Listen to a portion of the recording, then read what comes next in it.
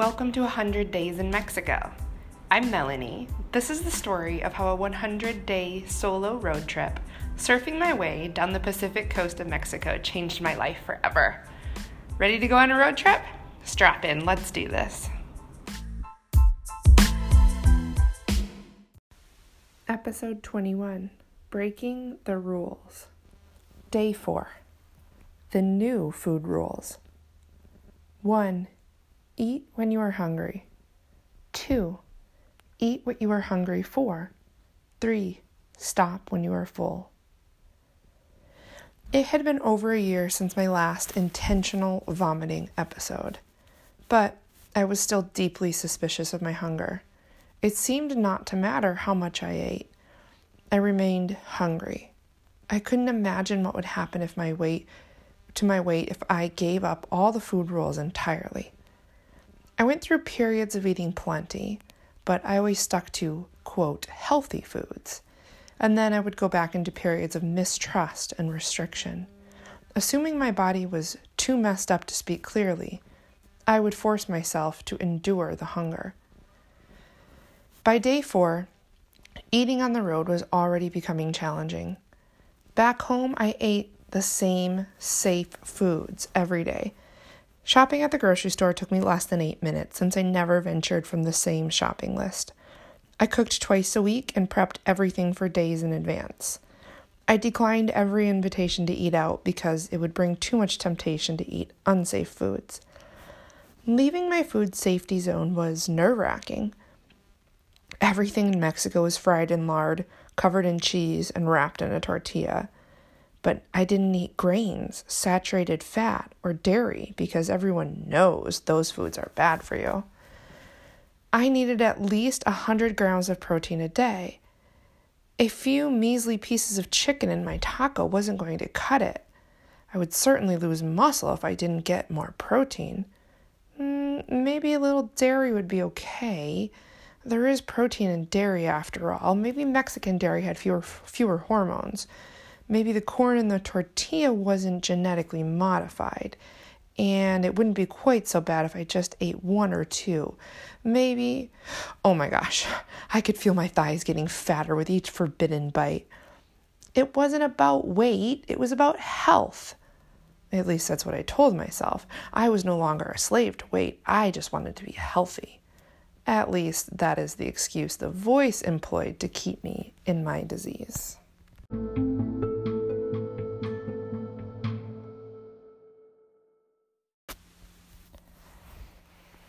After meeting Sean in Guadalajara, we set off to spend a few days surfing as we worked our way down the coast toward my final destination.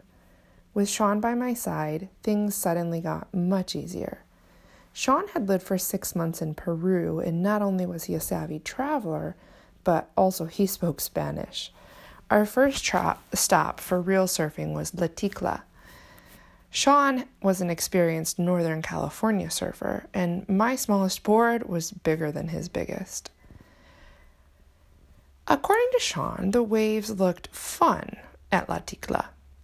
Only 4 days into the road trip, coming straight from the mellow and gentle waves of San Diego, the waves looked anything but fun to me. They looked like monsters waiting to bitch slap me should I annoy them with my pathetic attempts to slide down their face. It turned out we were both right. I watched Sean paddle out, effortlessly duck dive a set, and place himself at the peak without ever breathing hard. I grabbed my longboard and managed to get swept 400 yards down the beach before I ever made it past the white water. After a grueling 30-minute paddle battle, I finally made it to sit on my board near Sean. He could see I was already frustrated, and he felt badly for encouraging me to come out in conditions in which I wasn't comfortable. Hooting me into the next medium-sized set wave, he attempted to cheer me up, but failed miserably. I didn't want anything to do with the wave, but he yelled for me to go, letting me have a wave that was rightfully belonging to him. I hated it when dudes did that to me. I wiped out. I thought I might die. I surfaced and opened my mouth in a meager attempt to survive, but another wave stacked up. Down I went, back into the black ink. With another 2 set waves, the current pulled me hundreds of yards down the beach. I was exhausted already and knew the waves were above my skill level, but my ego would not admit defeat. Sheer determination fueled another 10-minute paddle battle before I made it back out into the lineup. In the meantime, I saw Sean get barreled and perfectly kick out of a head-high wave. I was thoroughly pissed at myself, but there was no reason he should get good waves while I couldn't. My anger fueled me long enough to get me pummeled 2 more times before pure exhaustion made me quit. I climbed the cobblestone and sat on the beach on a rock to catch my breath. Being a good friend, Sean rode his next wave in. I was crying when he reached me. He found it comical that a bad session would make me cry. It wasn't a bad session that made me cry. I was a bad surfer. I sucked at surfing. I sucked at life. I was a bad human. What a stupid, ignorant little bitch, Melanie. I was the most arrogant person ever for thinking I could surf in Mexico, and I was a complete fool for coming at all. Oh, shut up, stupid voice. Sean was famished after the session. I was constantly famished, surfing or not, and very suspicious of my hunger. My body translated pretty much every emotion into hunger. I had been beating my body into submission since 1998, when my butt made its first appearance. We found a lady selling tacos from a cart along the side of the road. We sat at one of the 3 plastic tables in the dirt. Our waiter, an 8-year-old boy, came over to take our order. Sean ordered 3 tacos and a beer. I wanted 3 tacos and a beer too, but the unwritten food rules state that boys should eat more than girls, and beer had gluten, and gluten is bad. So I ordered 2 tacos and a bottle of water. The tacos were, of course, phenomenal. I savored each bite because the food rules say that you should eat more slowly if you're really hungry. I was still hungry after I washed down the second taco with a sip of water. Of course I was. I was always hungry. But I had eaten my meal, and the food rules now dictate that I should wait at least 3 hours before eating again. Sean commented how good the tacos were, waving the kid back over. 3 más tacos de carne y una corona más para mí y para ella. He questioned me with his face. What? I was dumbfounded. I understood his words, but their meaning bewildered me. He had just ordered 3 more tacos and another beer. He ordered seconds at a restaurant, and he expected me to do the same. I fumbled for words, unsure of how to respond. Of course I wanted more food, but that broke the rules. We had just undergone the same workout. Actually, my session was more strenuous than his, and we really did have about the same amount of muscle. And muscle requires more calories. I calculated in my mind. Uno más taco, por favor. I could justify 1 more. I sat in silence, savoring every last bit of the greasy steak in my taco, being sure to throw away the tortilla. Refined carbs are against the food rules. Pondering an insane culture in which people ordered seconds at a restaurant. Mind blown.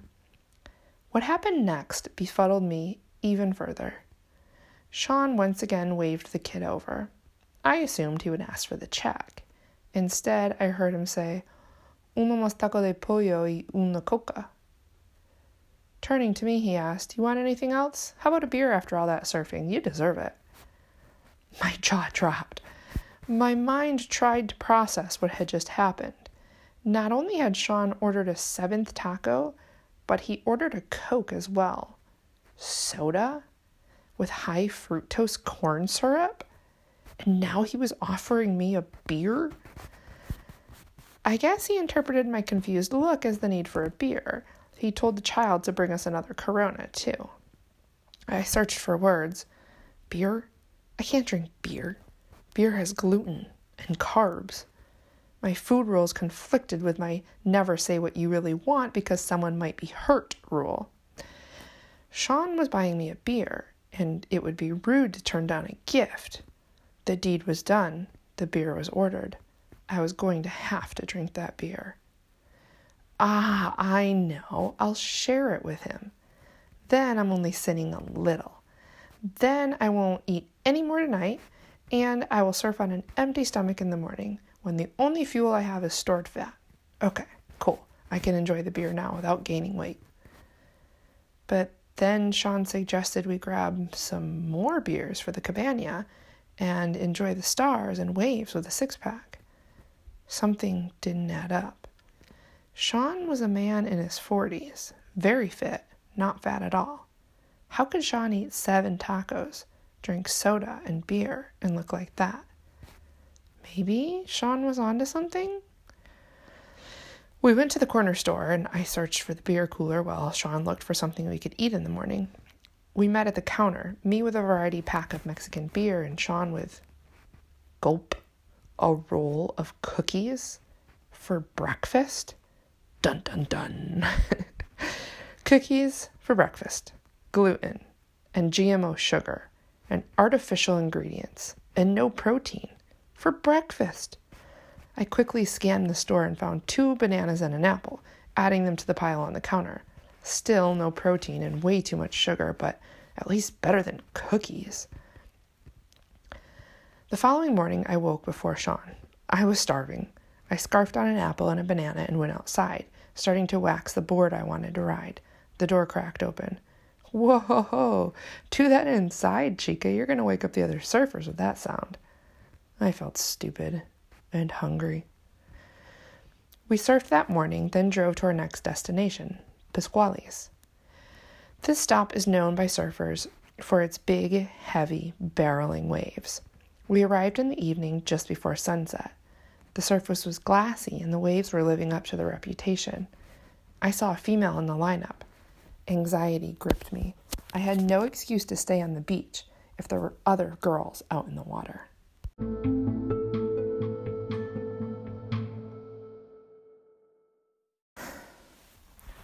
Sean examined the waves.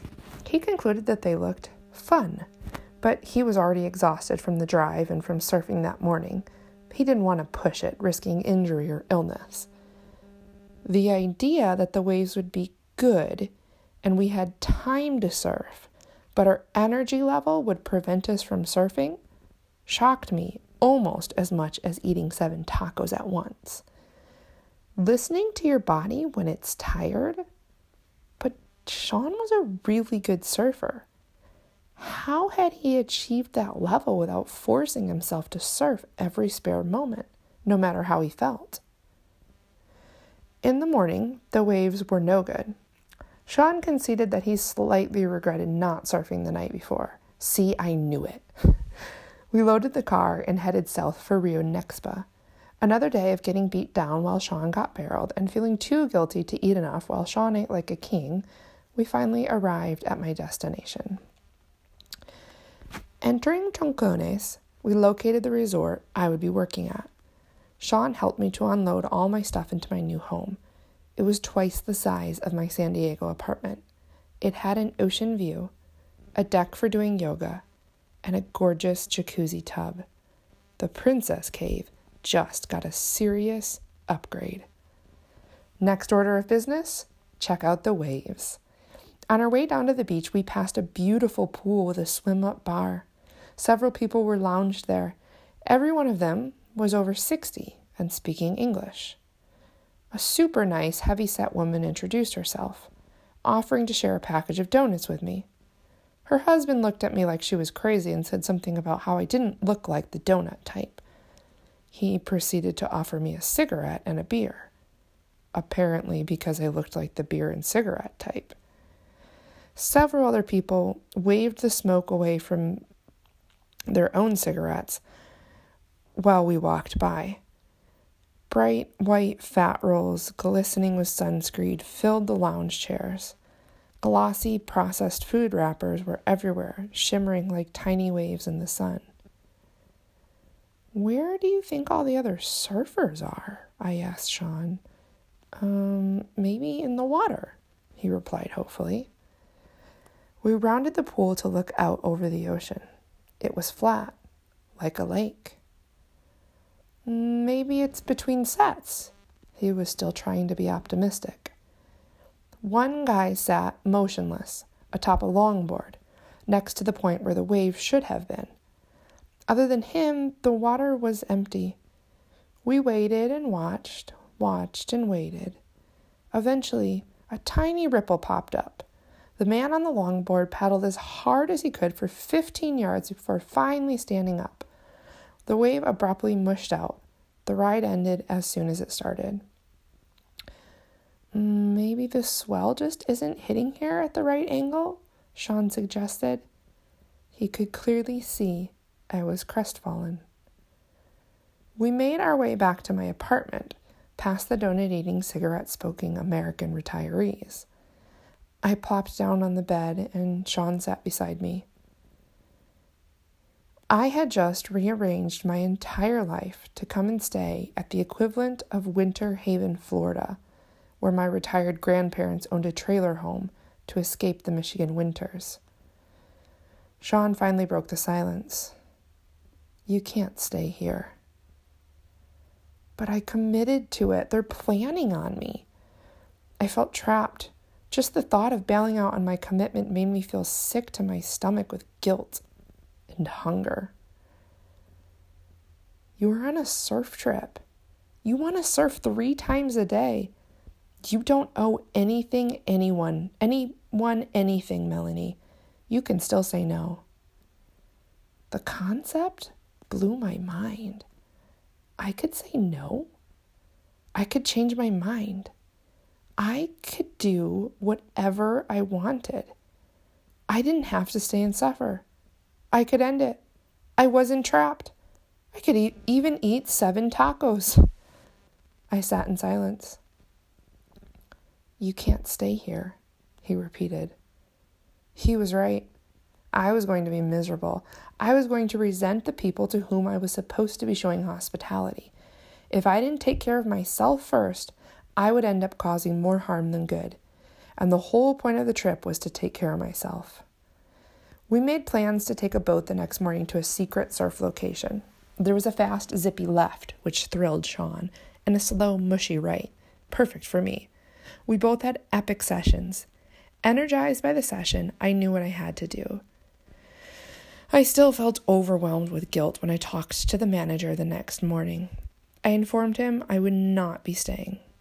But as soon as it was over, I lit up with energy at the release of the emotional weight. I dropped off Sean at the airport that afternoon.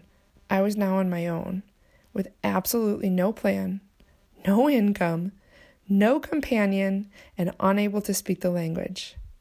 I cried when he left, but I quickly staunched my tears, stopping at a restaurant to eat as much as I wanted, unworried about what anyone thought.